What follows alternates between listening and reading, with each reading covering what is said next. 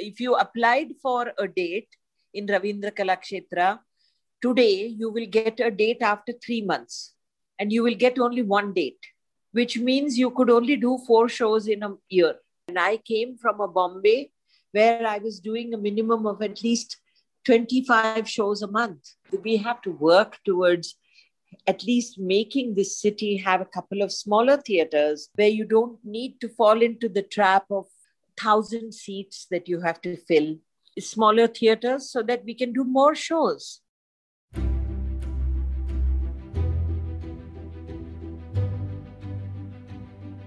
Welcome to Indian Artpreneur. I am your host Shwet Nag. On today's episode, we have Mrs. Arundhati Nag, founder of Rangashankara and managing trustee of the Sanket Trust. Mrs. Arundhati Nag needs little or no introduction to the people in the theatre space. Mrs. Nag received Sangeet Natak Academy Award in 2008 for acting. In 2010, she was conferred with Padma Shri Award by the Government of India. So let's listen to Mrs. Arundhati Nag on what keeps her positive and what challenges she faced in building Rangashankara. My survival kit, I don't have memory for sad things. I think that's a very human trait for survival. Mine is a little heightened. So I remember that somebody caused me pain, but I won't remember the details. So if I have a fight with you, I will never remember the details. I won't be able to say, you said this and that is why I said that. I will only be able to say to you that you caused me pain. So that is part of my survival kit. And I've been able to look at people who are worse off than me. Always. I have seen the other side and said, oh my God, I'm so much better than the others. Do you practice spirituality? No, but I think life has beaten me into seeing the spiritual aspect of life. I was so much of a butterfly that I had no time to think about serious things in life. And then it came like an avalanche on me. And it was like enlightenment coming. And also life has a way of, like really beating you slowly, teaching you the right way. Yeah. Teaching you the right way, showing you how you've been wrong or you've been right. Yes, so I guess that's spirituality. And I learned a lot of, if that is spirituality, then I learned a lot of it from, of course, my parents, but more importantly, my mother-in-law. Shankar's mother was this amazing person who was like a lotus leaf, who was just there and not there. Yeah. Could you tell us about your childhood, how you ventured into theatre? Ordinary, simple, middle-class home, father working in the government, 2 older brothers and 1 younger sister.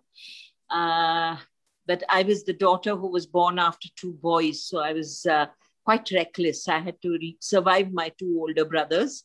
And I was, of course, the darling of the house. And we were born in Delhi. So it was not a house of extravagance, but it was not a house where anybody was starving.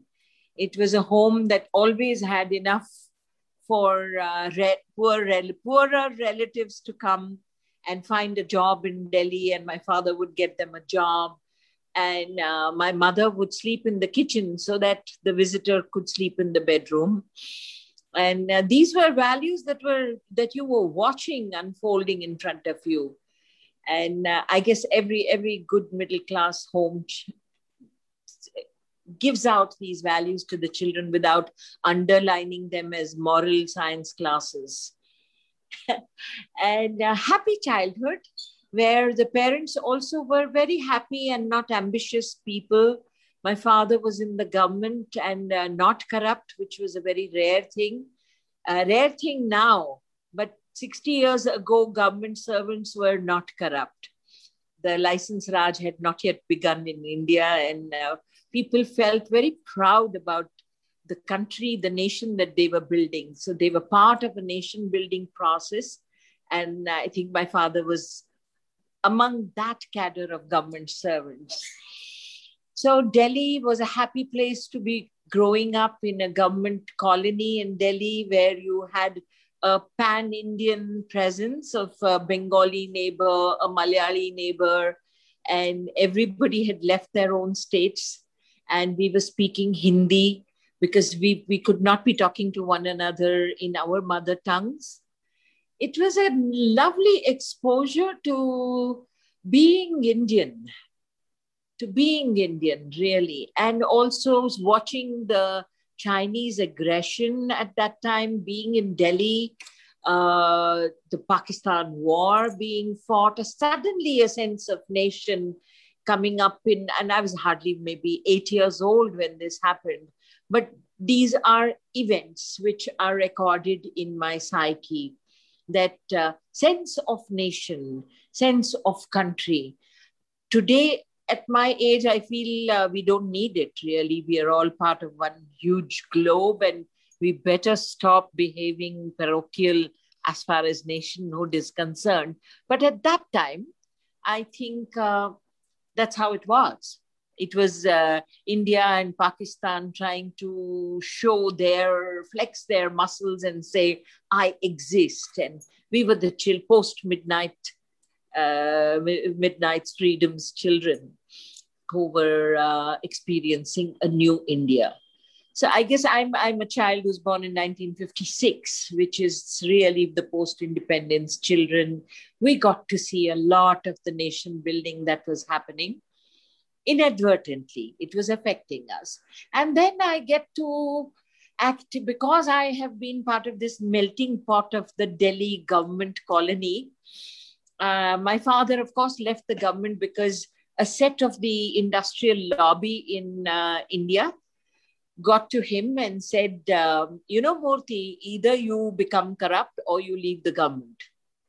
And it's so beautiful that my father left the government job, because becoming corrupt was not an option. Mm-hmm. And he left the job with the government of India and went to the private sector in Bombay and was working with an association over there of automobile manufacturers. So I'm the daughter of an extremely upright, proud government servant of India. And I have tried to live by some values that I got then. Come to Bombay, and my knowledge of Hindi becomes so important, because I'm thrown into a city that has Maharashtrians, and they want to know whether I'm a Maharashtrian or a South Indian, because my surname is Rao. It's misleading. People think I'm a South Indian, especially the Maharashtrians. And I didn't even know Marathi. My mother did not teach us Marathi. She allowed us to speak Hindi because we were in Delhi. Mm. And it was so beautiful that when after we came to Bombay, we used to go home and ask our mother, Amma, which caste do we belong to? And our mother would say, you must always say that you're an Indian. And you don't get by with that. The world of children is sometimes even more cruel than the world of adults, because they are really taking their cues in a very crystallized form from the grown-up world. That's why it's so important what we speak in front of our children and what we say and how we behave. And children are unforgiving. The children in my school refused to take my answer of saying that I am an Indian. They wanted to know whether I was a Maharashtrian. If I said I was a Maharashtrian, they said, no, you are a South Indian. They wanted to know if I was a Brahmin. And if I said, yes, I think I am a Brahmin, they said, well, you eat meat. That means you're not a Brahmin.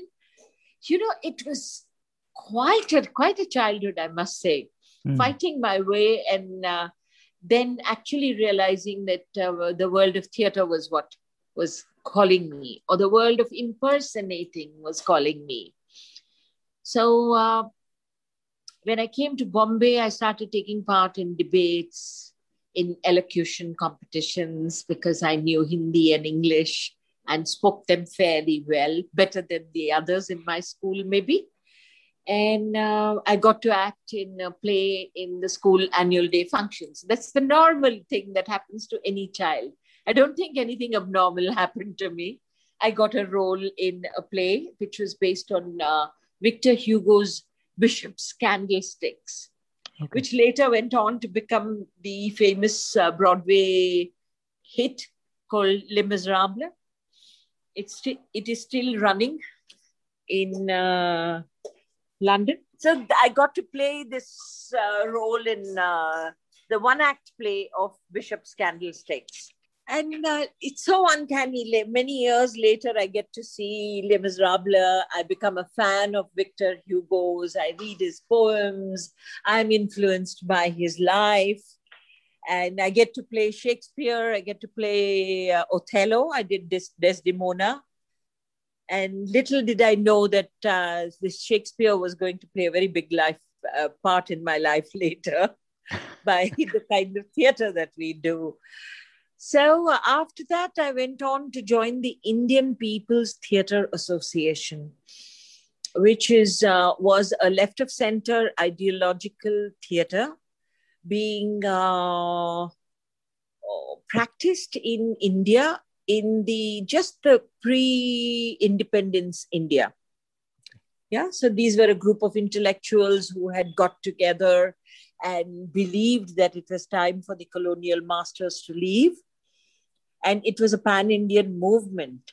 So whether it was Ravi Shankar or Satyajit Ray or Ritvik Ghatak or Balraj Sahni, everybody who was in any way connected with higher thought or creativity was part of this movement, which was called the Indian People's Theatre Movement.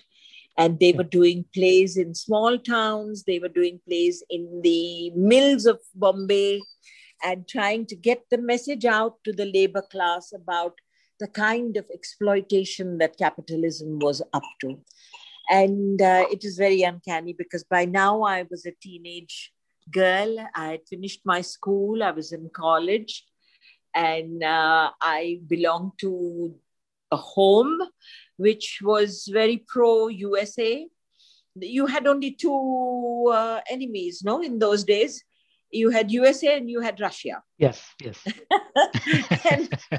there was a little bit of China somewhere in global news. And either you were capitalist or you were communist. Yes.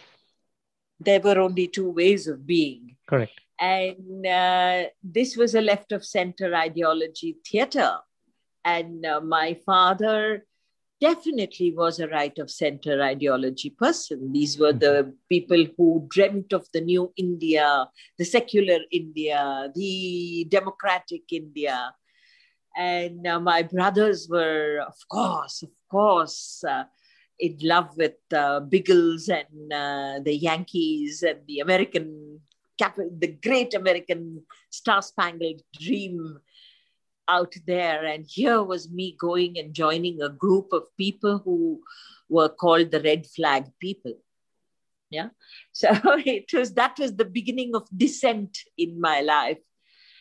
My parents and my family was extremely worried about me becoming a radical communist, and maybe also very afraid that I would go and marry somebody who was beyond our own religious faith. Yeah? There was this fear that I would go and marry someone who was not a Hindu.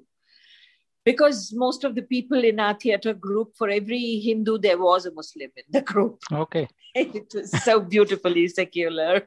Yeah. It was very dangerous to have your daughter go into this space of freedom, into this space that inculcated individuality, encouraged a voice, even though my family encouraged me having a voice, me having an independent voice or individuality. That was kind of surface level, many of us middle class human beings. I think these middle class values are common everywhere. They pretend to be very, very, what do you call it, liberal. Yeah. They say, oh, I'm very liberal. I allow my wife to have a glass of wine. Allow is the underlined patriarchal word. I am very liberal. I don't mind if my daughter has a love marriage. Now, this is the male voice that speaks through in society and says that, oh, we are liberal. We don't mind our daughter acting in dramas. But we are very worried that our daughter is getting into a space which is about an ideology, has a political view, or even a view about her independent decision of marriage and things like that. So that was the beginning of actually the formation of my character, becoming an extremely outspoken, articulate adolescent growing up in Bombay. Very and nice. I had a great time fighting for my rights out there in the theater, being a girl, being a demanding girl, not taking things lying down ever, and then demanding my rights at home also. Very interesting. Very interesting. In a nutshell, that was the journey. So it was not easy because I don't blame my parents at all. They were liberal. They were very happy that I was talented, but they were worried. They were really worried. And for a girl who had to come home when the normal street lights coming on meant the girl child of the house had to be in the house before the street lights come on. That was the rule. It is still the rule in many homes in India.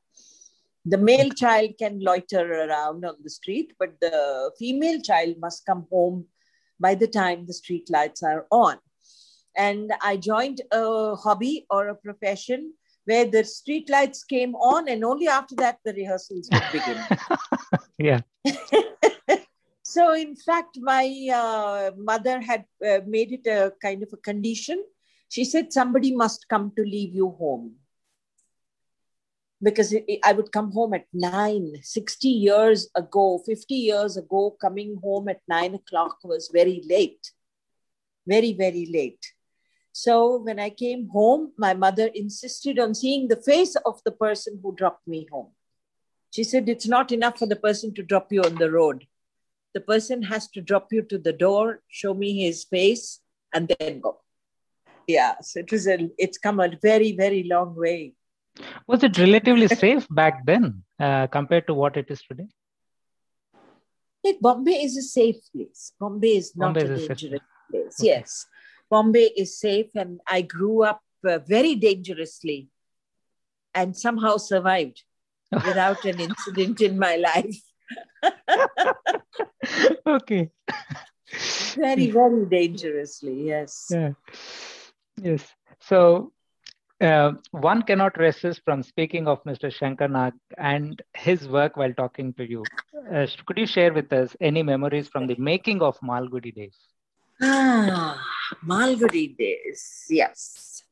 I guess that's a love child for Shankar also, because it came at such an opportune moment in his life. Yeah. So I think everyone who knows Shankar's the trajectory of his life, again, middle class home, very spiritual parents, very little money at home. It was not a house of, they never had enough. I came from enough. He came from never had enough. And so even his getting him an education was not an easy job. And I came from a home which wanted me to be educated, and I was so flippant because I had so much that I did not take the education. But Shankar was actually working in Bank of India as a clerk while he was studying in college. Yeah. So in a nutshell, this is a boy from a home where things did not come easily. He had to work for it. Yes. And the theater also came out of the the same need to forget where you come from, to impersonate, to become somebody else. Or everybody has this desire, and some of us have it more active than the others.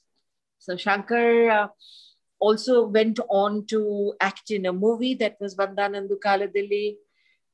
His first movie got him this great recognition. He got the Best Actors Award at an international film festival, and then there was no looking back. After that, he did a commercial Kannada movie with Sita Ramu, which became a super hit. And he became the swashbuckling fighting hero of the Kannada industry for the next 10 years, you can say. Yes. But Shankar was basically a boy who grew up reading Dostoevsky and reading Stanislavski and Jean-Paul Sartre and Albert Camus. These were the books he was reading. He was reading, listening to Tchaikovsky and Beethoven and Bhimsen Joshi. And suddenly he found himself in the popular Indian cinema mold, where he was doing 5 fights in a movie and 6 songs around trees, which was completely against the kind of belief system that he came from. So for him, it was very, very difficult to dance around trees, initially.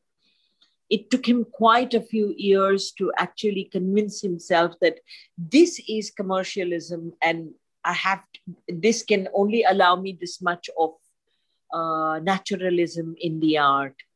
And I remember once talking to him when he came home almost in tears and saying that, what am I doing? What am I doing with my art? I feel like a prostitute sometimes, which was when I said to him that, if that is how you feel, then you must stop doing it. Because we can continue to do our Dostoevskys and Carnads and not earn money and not earn as much money as you do in the movies, but don't come home crying. And only if you enjoy it will we be able to continue. So I did tell him, just see how Amitabh Bachchan enjoys dancing around trees. Do you think he enjoys it really? Because he's an intelligent guy. So only if you enjoy it will life be worth it. Yeah. And I think that went home. He began to enjoy his career. But at the same time, there was always this feeling that, my God, I've practiced realism in my art and I'm not getting to do it anymore. Here comes this offer of Mr. Narasimhan, T.S. Narasimhan. He was a close friend of R.K. Narayan's, and he had got the rights for Malgudi Days. So they called Shankar, and Narasimhan said to him, will you make a serial out of this? Out of the blues. And those were not the days of mobile phones. So Shankar came home. We live on a farm. And those days, the farm was really the boondocks, no electricity, no telephone, nothing at all. So he came home and he jumped out of the car and he was almost dancing. He said, guess what? Guess what? We've got an opportunity to do Malgudi Days, R.K. Narayan stories. We can make it into a television serial. He was out of his breath. He was like a child, almost down to tears. He said, we won't have to put fights in it. We won't have to put songs in it. And we can do it the way he has written it. So I think that was the clincher. That was the clincher for him. It was his life's dream. And he gave it everything. He gave it his all. He got his dream team together. Mm-hmm. He had everyone who really he wanted on that team, whether it was Ramchandra, his cameraman, and his editor, his assistant director, Ramesh Bhatt, Kashi, my sister, Padmavati Rao. He had a dream team, which if he was alive today, he would not have been able to put a team like that together. there are magical moments in history when you get a prime team together. All the big industries, I mean, Apple came together because a dream team was there. Infosys came together because of dream factors. Like that, Malgudi came together because, boom, the best, a team that could give its best, that was at its best, the prime of its youth, all ticking, all wanting to do the same thing. It was like winning a war. Yeah. They were all soldiers of the same age. And Fantastic. They were not tired soldiers. They were soldiers looking forward to making a dream happen. So I think Malgudi was just, I don't think we would be able to replicate Malgudi today. That Malgudi, it will be a different one if Shankar was alive. And I will not mince my words when I say that it is only the Malgudi days that Shankar Nag directed that are really collector's items. I agree. You have another set of 36 episodes done by another director, but I think those are lacking. They are lacking in the acting quality, in the humor that Shankar Nag was able to bring into his characters, into the quality of editing, sheer quality, Yeah. So when you buy the Malgudi Days, you get one episode by Shankar Nag and one episode by someone else, and you can see the glaring difference. But for Shankar, that was a beginning. If he had lived, he would have made Malgudi even better. Okay.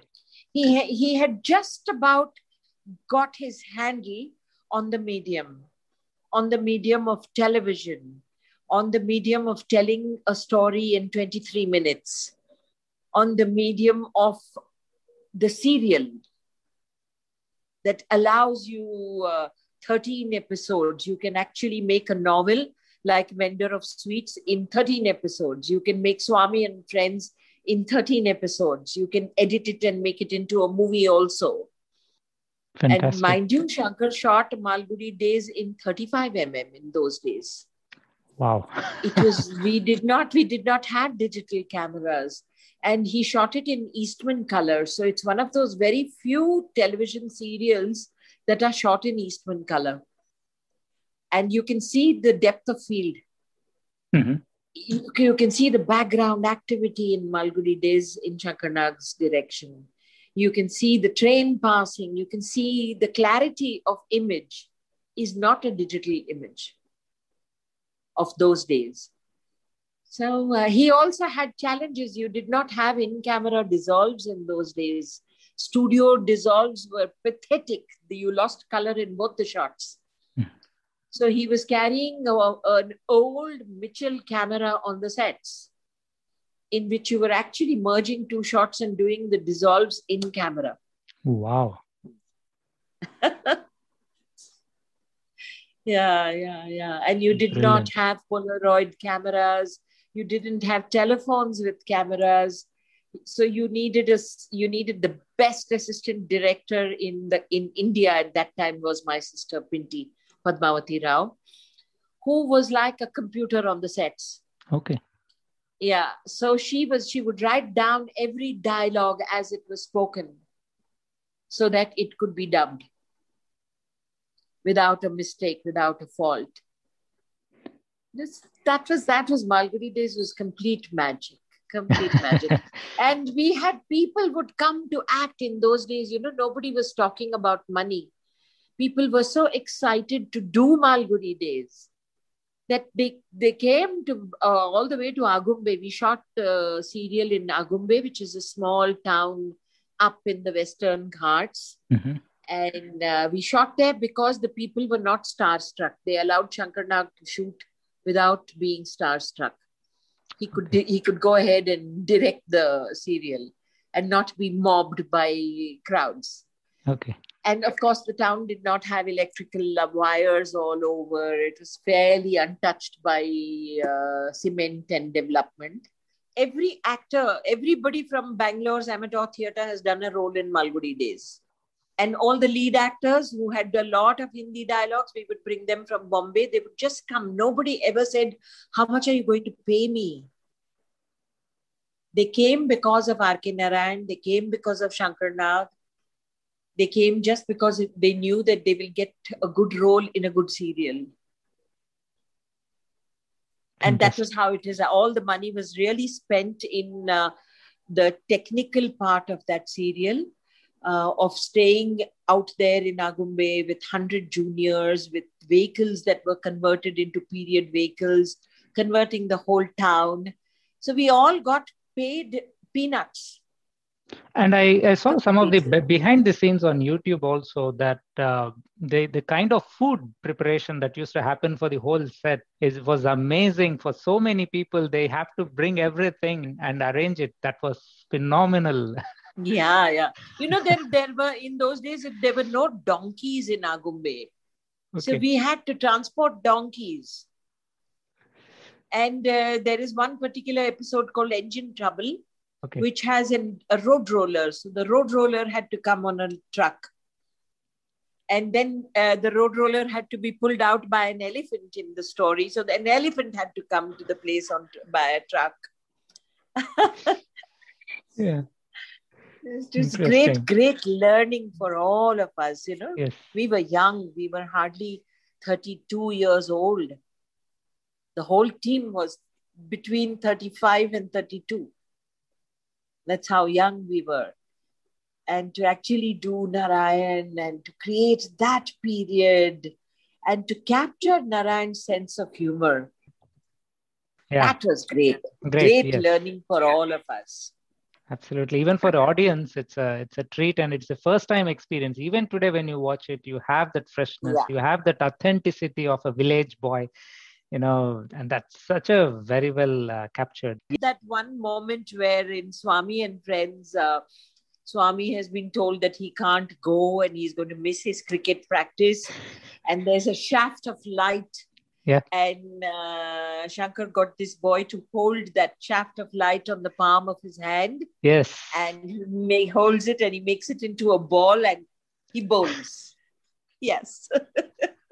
Such a cute thing. Yeah. That is so young, boyish.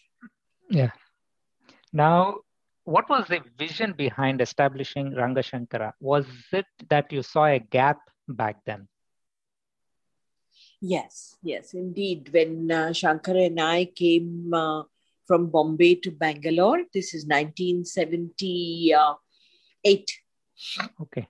78, yes.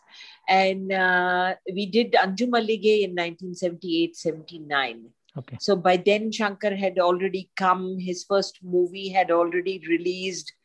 And he had done his first commercial film also. Okay. And then it struck him that theatre was a necessity for him and not just a dream. He called me up and said, I want to establish a theatre group and I will go mad if I don't do drama, if I don't do theatre. So please help me. I want to do a play.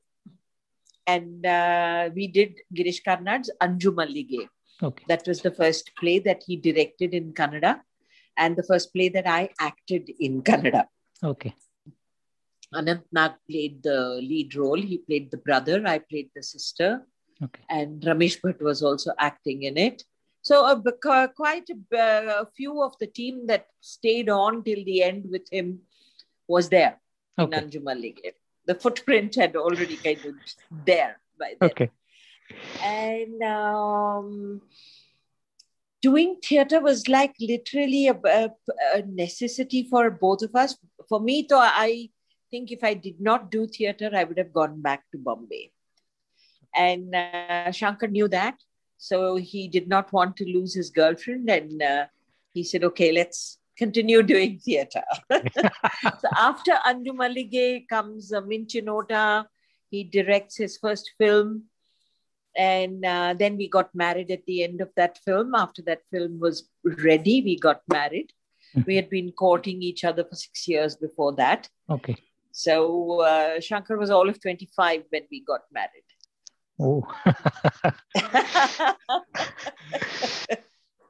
So the chronology takes you back to 18 years. Yeah.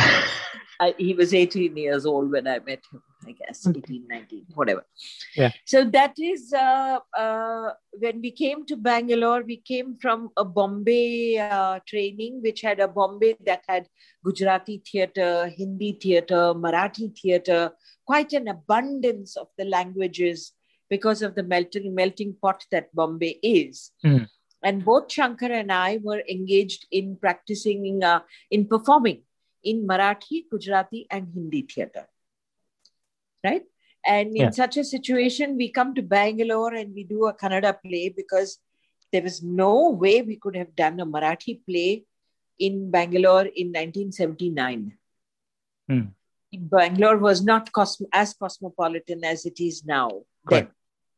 Yeah, so, and also we wanted to get assimilated in the ecosystem of Karnataka, Bangalore. Shankar was already acting in Kannada movies. So it was the most natural thing was to actually do Kannada theatre. And also our heroes were Girish Karnad, Chandrasekhar Kambar, Karant. All these were our heroes. Benaka was already here. So the first home we went to when we landed in Bangalore, when I landed in Bangalore, was Prema Karant and Karant's house. And we told them that we want to do this play, and they stretched their arms out and helped us with finding actors, finding rehearsal space. So the Kannada theatre people welcomed us and we became part of them. Yeah. Oh. So that was our experience with our first play. And here were these Anant Nag and Shankar Nag, both of them matinee idol heroes who were doing a play. And here was me. Nobody knew me. Arundhati Rao, who is she? Priya Tendulkar, who is she? And we were girlfriends. Priya was Anand's girlfriend and Arundhati was Shankar's girlfriend. Okay. So the two brothers played this very clever trick of calling their girlfriends to act so that they can spend time with them. Yeah. And we had to learn Kannada. Okay. Which was so difficult at that time for me. I had to learn Kannada, doing the lead role. And adu Girish Karnad bariyo Kannada kashta adu. Dharwad Kannada baritare avaru. His characters speak a Dharwad dialect. So I had to really work very, very hard to do the play. And I remember the first show. My God, the people had come to see the stars, Shankar Nag and Anant Nag, and they had not come to see us. And Shankar played the role of a racist British driver, lorry driver. Okay. Who comes on stage at a moment when the leading lady that I was playing is having a nervous breakdown. Yeah. And he came on stage and we had rockets and money flying from the balcony on stage because their favorite hero had arrived. Yeah. And I asked Shankar under my whispered voice, I said, what the hell is going on over here? And he said, just continue. I'm sorry, please, just continue. So that was my first experience over here. But yes, when we came to Bangalore, we realized Bangalore had only one theatre, and that was Ravindra Kalakshetra. Okay. And Ravindra Kalakshetra was among many theatres that were built on the German large theatres pattern. Okay. So this was the Nehruvian ideal image for India, that India should have these big theatres where operas could be performed and big dramas could be performed. Every capital city in India has a Ravindra Bhavan. Bombay has a Ravindra Natya Mandir. Calcutta has a Ravindra Bhavan. Delhi has something Ravindra. They are almost twins of one another. Okay.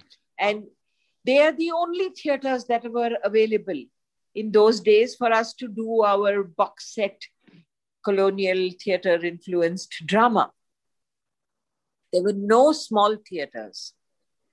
So if you applied for a date in Ravindra Kalakshetra, today you will get a date after 3 months. and you will get only one date, which means you could only do 4 shows in a year. Yeah, you could only do 4 performances in a year. And I came from a Bombay where I was doing a minimum of at least 25 shows a month. Okay. Yeah. And I said, my God, 4 shows a year. So I don't even need to come to Bangalore. Yeah. We had already gotten married by then. So then we said, no, we have to work towards at least making this city have a couple of smaller theaters where you don't need to fall into the trap of 1,000 seats that you have to fill. Smaller theaters so that we can do more shows. Yeah. And the dream of Rangashankara was born then. We really wanted a theater for Bangalore. And during Shankar's lifetime, we did try to, ask Chitrakala Parishad if they would allow us to build a theater over there. They had land. And they came up to a point, they allowed us to perform Nagamandla over there. But I think they were worried that this superstar Shankar Nag will hijack the atmosphere of the Chitrakala Parishad, which is a fine arts academy. I wouldn't blame them. I wouldn't blame them at all. And then we tried to build a theater at the Suchitra Film Society. And they had an open air theater, which also, again, they also had the same fear that this might become a popular cinema space. Okay. They did not understand what Shankar Nag's plan was. And then Shankar was gone after that. So I think we all who were with him, of course, took us very, very long to find our bearings and our feet back on the ground. But that dream continued in our minds, that of course we want a theater because theater is what we do. Theater is what we know how to do. And I was also wounded in the accident. So I was incapacitated for almost 9 months, 10 months. I was in a wheelchair. Okay. And I had to learn how to walk again.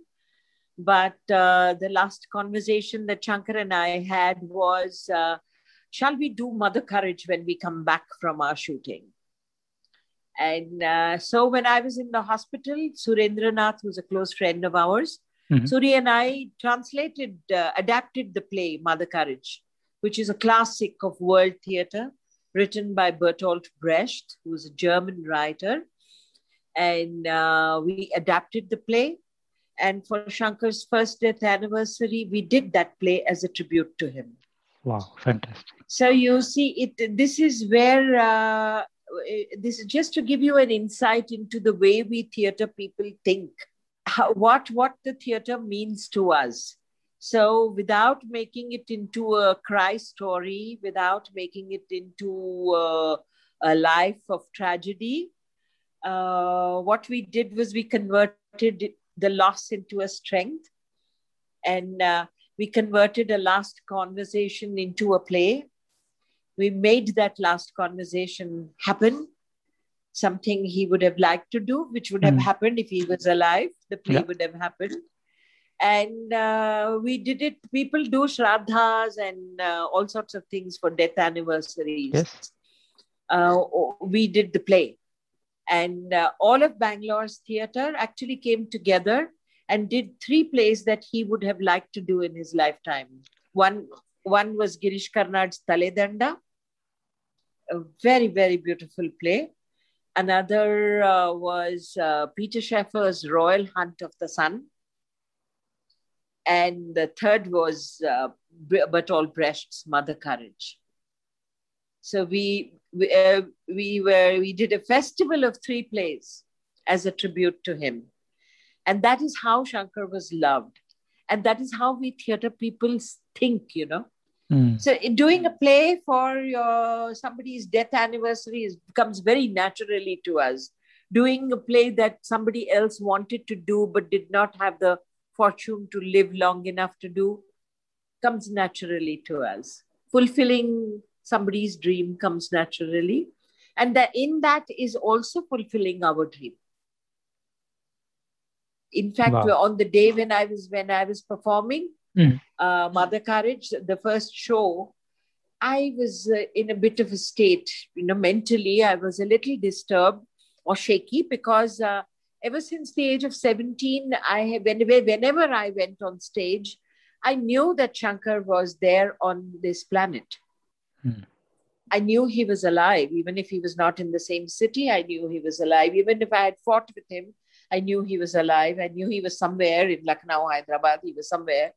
I knew that. But here was the first time in my life I knew he did not exist on this planet. And that was a very different position that I was in. I was afraid that the thought that he is not around might enter my mind and disturb my performance. I might fail in my performance.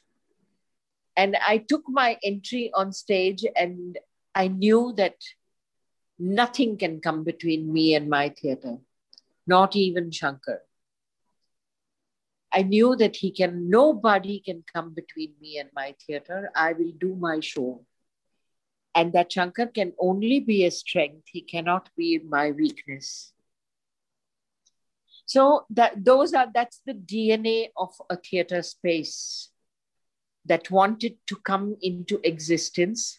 And so we kept on at it. It's not as though we had the money to do Ranga Shankara immediately, because when Shankar passed away, we had a lot of financial responsibilities. And it took me almost 10 years to fulfill those responsibilities, to breathe again. And but I continued to do theatre. I continued to do a play a year till we decided to do the theatre. And the rest is history. The rest is running around, begging for money, running from pillar to post, asking people to help us make a dream come true. But everything was this energy working towards making a theatre happen for the theatre community of Bangalore, for the theatre community of India, for the next generation of artists who can dream, for the crucible that is going to become the next Petra dish for creativity. And I think pretty much that's where we are. Today we are in a pandemic. Yeah. So Ranga Shankara is now 17 years old. Yes. And it is uncanny the way Ranga Shankara came into being. That's another story. That's a huge story, because I became the heroine of the project. I'm the poster girl of the project. Everyone thinks I'm the heroine because I'm Shankar's wife. And oh my God, she built a Taj Mahal in memory of her husband. But that's not 100% of the truth.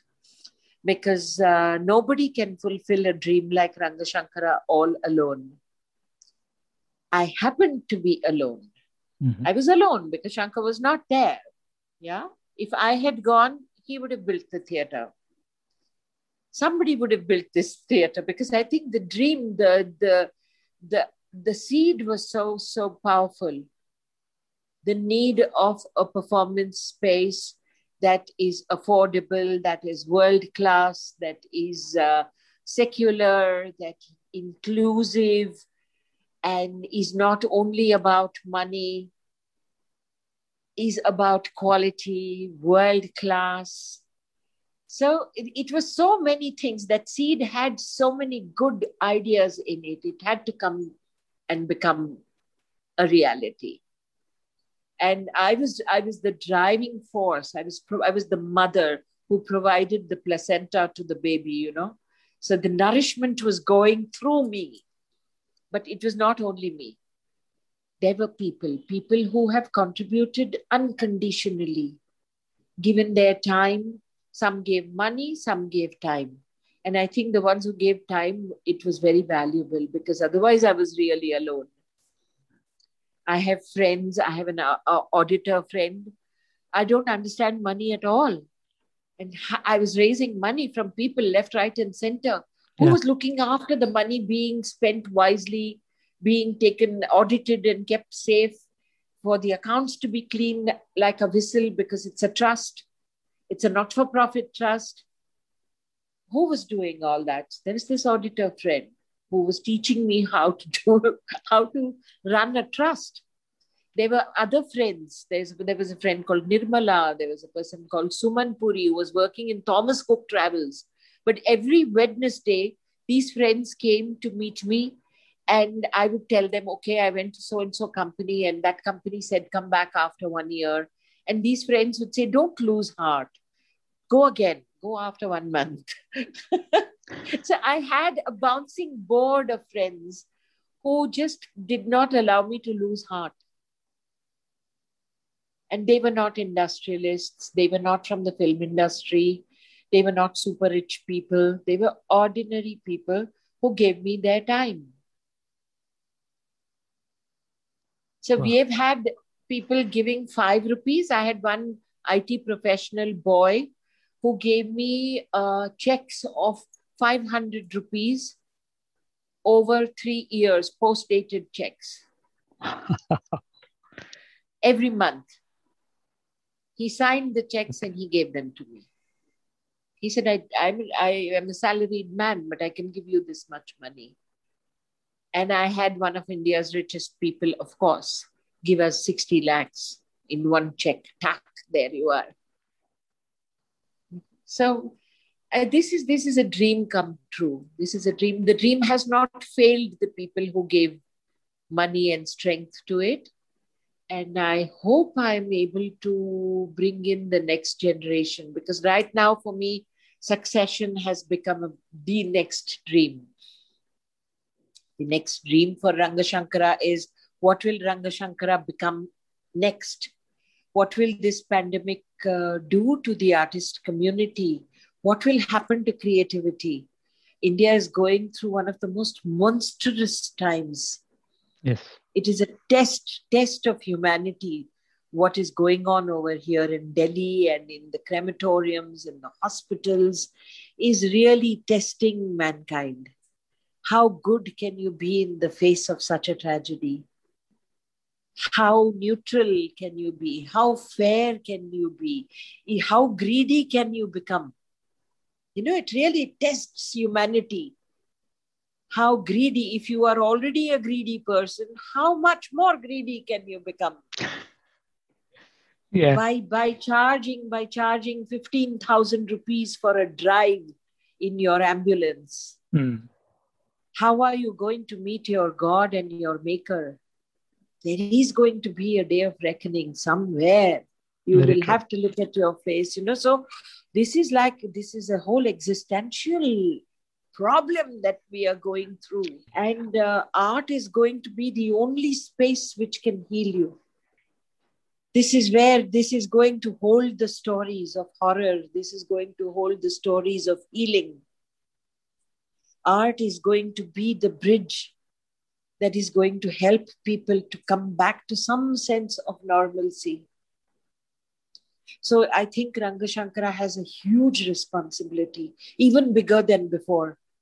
We had just reached a level in 17 years of saying that, this is so wonderful. Now people trust us and some people are giving us a little money. We will really make livelihoods happen. We will make sustainability happen. We will reward those who create excellent work. And now everybody is sitting at home. How can the goodness of man come out in such a time? Only in art. Only in the capacity to convert one energy into another. Only in the way I can tell your story. Can I tell your story to you? Like Lavakusha tell the story of Rama to Rama. Can I tell your story to you? So this is my quandary right now about how I know that performances are not going to happen for a long time to come, for people to trust coming together again, for the vaccine to be given to India, to its whole population, for children to come back. My God, what a life the children have had. No schools, having to sit at home, no play, no trust. What are these adults going to be? Who are they going to be?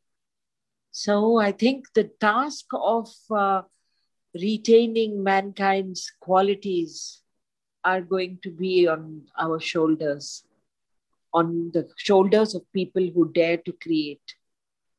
And that is where I would reach out to people in the world and say that please keep in touch with the arts. Keep in touch with the crafts, because they are about being human. Keep the heritage properties going, because heritage is the result of the churning of millions of years of mankind's knowledge. It is not only about education, it's about knowledge. And we owe it to ourselves, we owe it to the generations that are unfortunately caught in this fracture of time. Should theatre be then part of education system? Absolutely. It must. Germany has used it very, very beautifully as part of education, as part of nation building, as part of healing. Okay. If Hitler used it as for his Mein Kampf and to brainwash people, post-World War, Germany used it very beautifully to heal. Very beautifully, they have built a very, very positive, using theatre to build the next generation of children. They have a very vibrant Theatre for Children program. They have done a lot of research on the human brain and its receptivity to concepts of presence and absence, and therefore life and death. If presence is life and death is absence, then how do you deal with it? They tell these stories to children to be able to deal with. And presence and absence, even in relationships, in human relationships, to understand them. Presence and absence in kindness, presence and absence in grace. How can just the concept of presence and absence be continued in so many ways? And that is where art comes into play. So I would really, Rangashankara has invested very heavily in creating a very robust Theatre for Children program. And in our own way, we have been able to take theatre to underprivileged homes, children from underprivileged economic backgrounds, because they would never get to see a play otherwise in a country like ours, government school children. Mm-hmm. So we have tried to make it into a fairly equal exposure, where we bring children from schools that can pay for it. Mm-hmm. And then that money is used to bring children from schools who can't pay for it. Fantastic. So long as some sponsor gives us enough money to pay the actors, we are fine. Yeah, but the content is very important. And I think Rangashankara is on the right track in that sense, where we are not doing fantasies and loud comedies for children.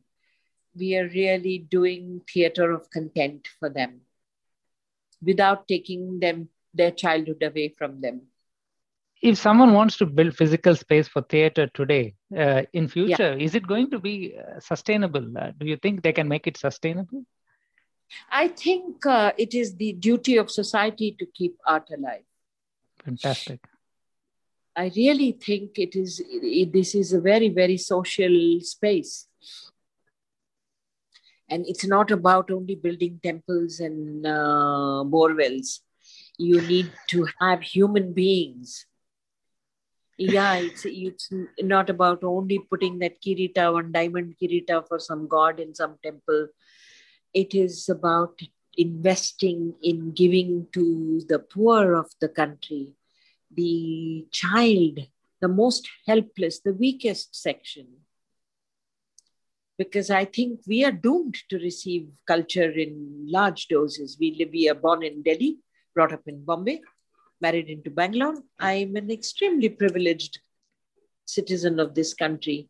I got the best that Indian democracy could give. Can I share this? Can I share it with my less privileged people who just, because of the accident of birth, were born in a village in a Dalit family, were not born Brahmin, who were born in a system that is driven by the caste system in our country.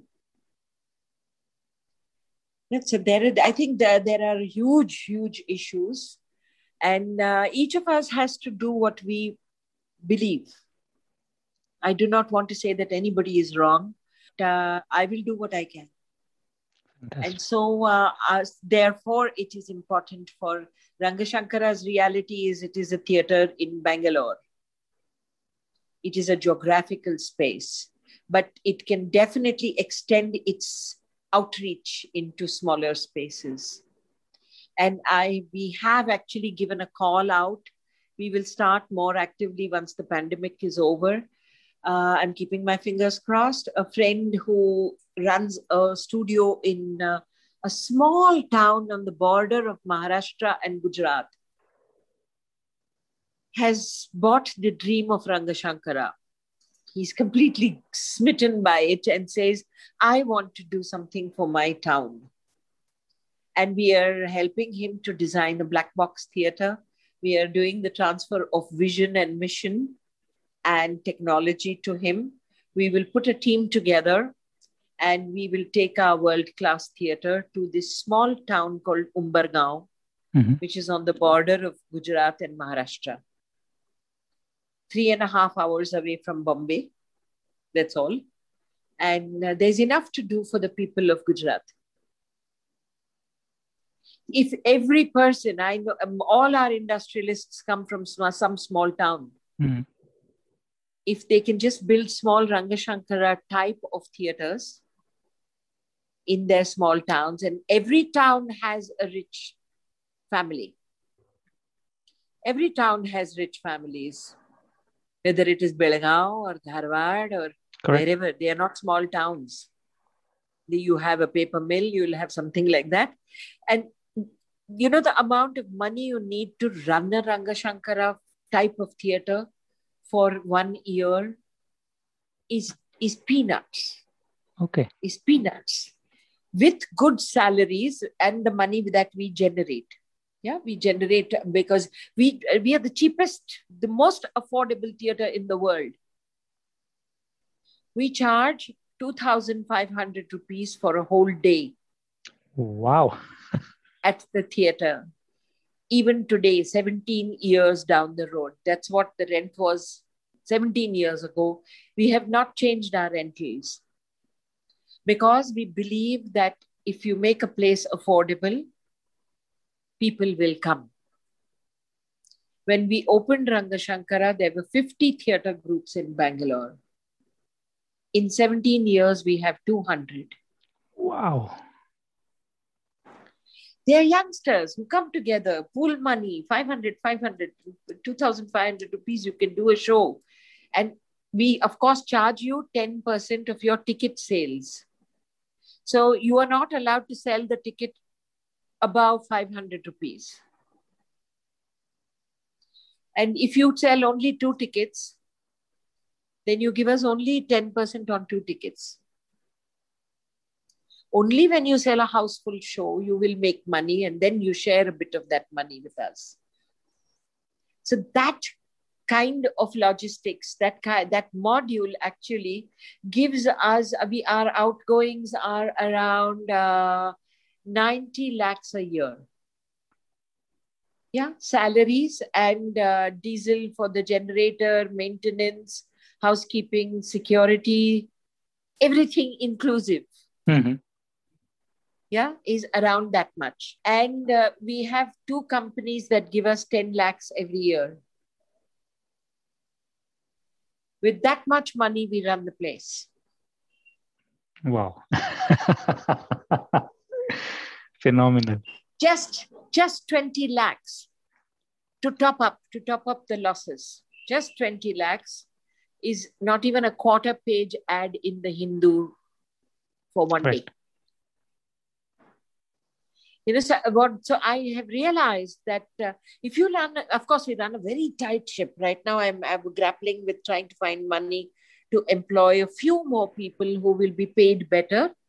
So that, because I work free, now I want to step aside. But I don't expect the next youngster to work free. I want to pay him or her a good salary so that she will serve the theater for the next 40 years. Yeah? Yes. So that is required, but we have 9 people running Ranga Shankara today. 9 people in program and admin who run a theater that has 400 performances a year, and we do 4 festivals. We produce 4 new plays every year. We do that much with this much money. So it is a module, it's a workable module that should go to a small town. Why shouldn't a small town like Sringeri have a Ranga Shankara type of theater? Fantastic question. Absolutely. Why shouldn't a small town like Dharampuri somewhere have or Guwahati? None of them have. They have community halls where Shah Rukh Khan can also go and dance. You see, but the philosophy of Ranga Shankara is that when you go to a lawyer, you do not get medical advice. So we are a place that knows who we are. We are a theater that was built for theater, for drama, for performance practice. If you want to do disco dance, please go to the community hall. You want to do film music, you can go to the community hall. You want to do film dance program, please go there. You want to do Tughlaq, you want to do Girish Karnad, you want to do Shakespeare, you come to us. Fantastic.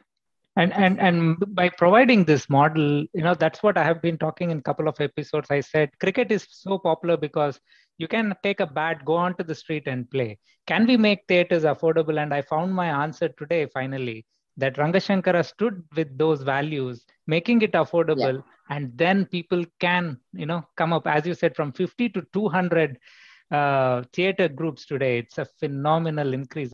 Yeah. Now, that's why the next challenge is to actually have, my dream is that we, at least in the next 5 years, 5 more theaters like this. Smaller than this also is okay, because we are just a 300-seat auditorium. And we are like a no-frills auditorium, a black box. If 5 such theaters come up in the country, then there would be jobs for artistic directors. There would be jobs for lighting designers.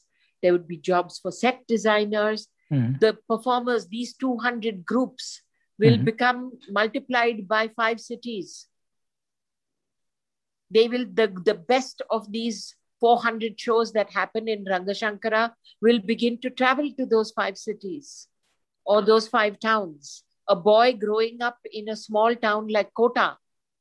Do you know the tragedy of India is that a town like Kota has all the IAS officers of tomorrow getting trained over there. Yes, and IITs. Those tuition classes for IIT and IAS officers are in Kota. Yeah. A small town in North India. But those boys and girls who are going to decide the future of India do not get to see world-class art because Kota does not have a Ranga Shankara.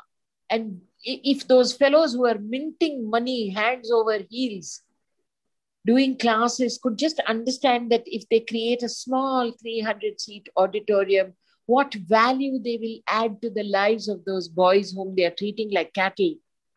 Absolutely, very well said. Because, they become engineers, probably the best engineers, but without empathy. And that's where today, standing at this point where I'm seeing engineering without empathy and theater and all these art teaches empathy, compassion, and all these things. That's what an engineer is lacking, or this tech professionals are lacking. And then they are going into this midlife crisis, not understanding what it is. And I feel that, so that was the void, and that's the questioning. I think, ma'am, today, I have got answers to several of these questions. You have answered. Actually, I stopped asking questions to you. This is the first time it Oh happened God, ever. I'm so Because talkative. no, because you exactly answered the questions in the format I have written, and then I said I'm not going to talk, ask questions at all, Oh, because it's much more than what I could have expected. Really fantastic. I mean, oh. I said I wrote a question about philosophy of Rangashankara. How do you raise funding, and how do you these things be included in education, and the impact of it, and how, should there be more theaters, and how, because in one of the interviews I see you saying that you are ready standing to share the knowledge of making new theaters in the country, to share that.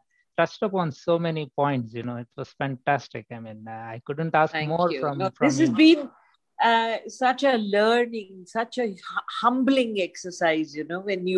When success comes to you, there are only two ways it can treat you.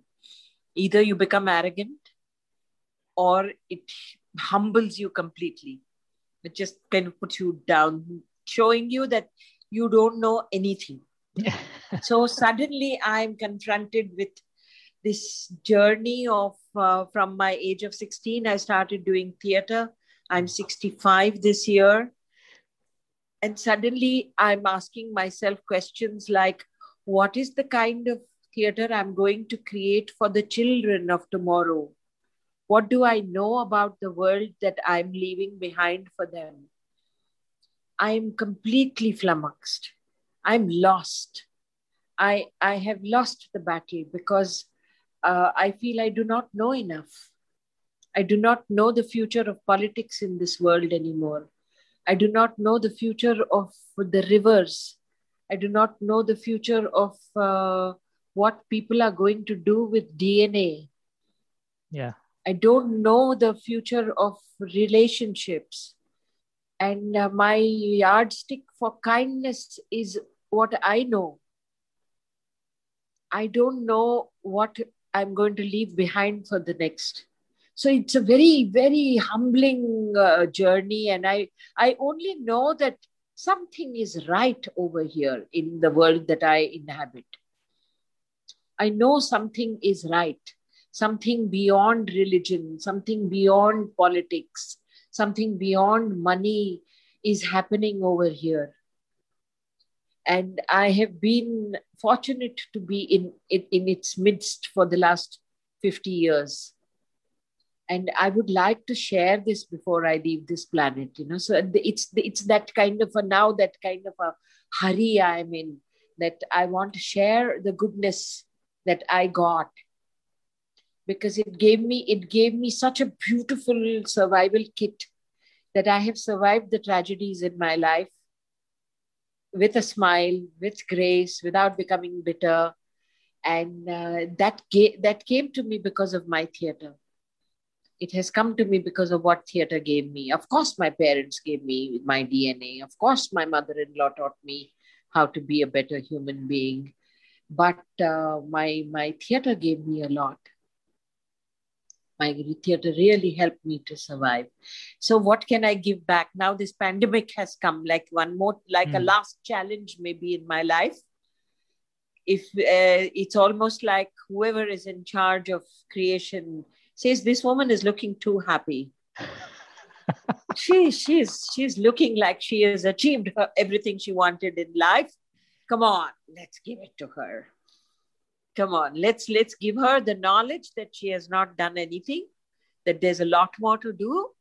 And if there is a pandemic now, what are you going to do? So you build a theater, you run around for 20 years with a dream, and you build a theater, you run it for 17 years, and you come to this point of clarity, and suddenly it's all zero again. So how do you, suppose theaters don't open ever again? What will Rangashankara be? So Rangashankara, that question came to me in the first wave of the pandemic. What we did was we invited some of the Corona warrior youngsters to pack grains for migrants. And we became a distribution center for grains. We were distributing sanitary napkins to poor migrants. from here. And now we are going to be looking at vaccination and cooked food. And maybe we might become a hospital. Who knows? Because we have running water, we have clean toilets, and we have a large foyer. So I guess it's almost, that everybody has to be ready. Be ready to change. Be ready to share. It's almost like, did you see that movie called Dr. Zhivago? Yeah. In which one peasant walks into the house and takes that coat and says, you don't need it. That's a revolution. That's a revolution. So we are going to have the revolution of emotions. We are going to have the revolution of people not having the capacity to share. And that's where, again, Ranga Shankara will have to, I hope we will be able to. We will be able, if there is a need, will we be able to say, okay, come on, put 100 beds over here. It was really, really pleasure talking to you, ma'am. It was indeed an honor, and in this 1.5 hours or so, there were so many moments that were really touching to my heart, so deep. Whether when you spoke about Shankar sir, whether you spoke about your journey before and after, I think we are really honored to have you for taking time and sharing. Thank you. Thank you. Keep in touch. I guess I have to say to everybody, stay safe and keep reaching out to whomever you can to. So that brings us to an end of episode 11 of season 2, The Resilient Entrepreneurs. I hope you enjoyed listening to our conversation on Indian Artpreneur. Do not forget to subscribe to this podcast and follow us on Instagram and Facebook for quick updates. We catch you soon on our next episode, where we will be talking to entrepreneurs from performing arts landscape of India. Have a good day.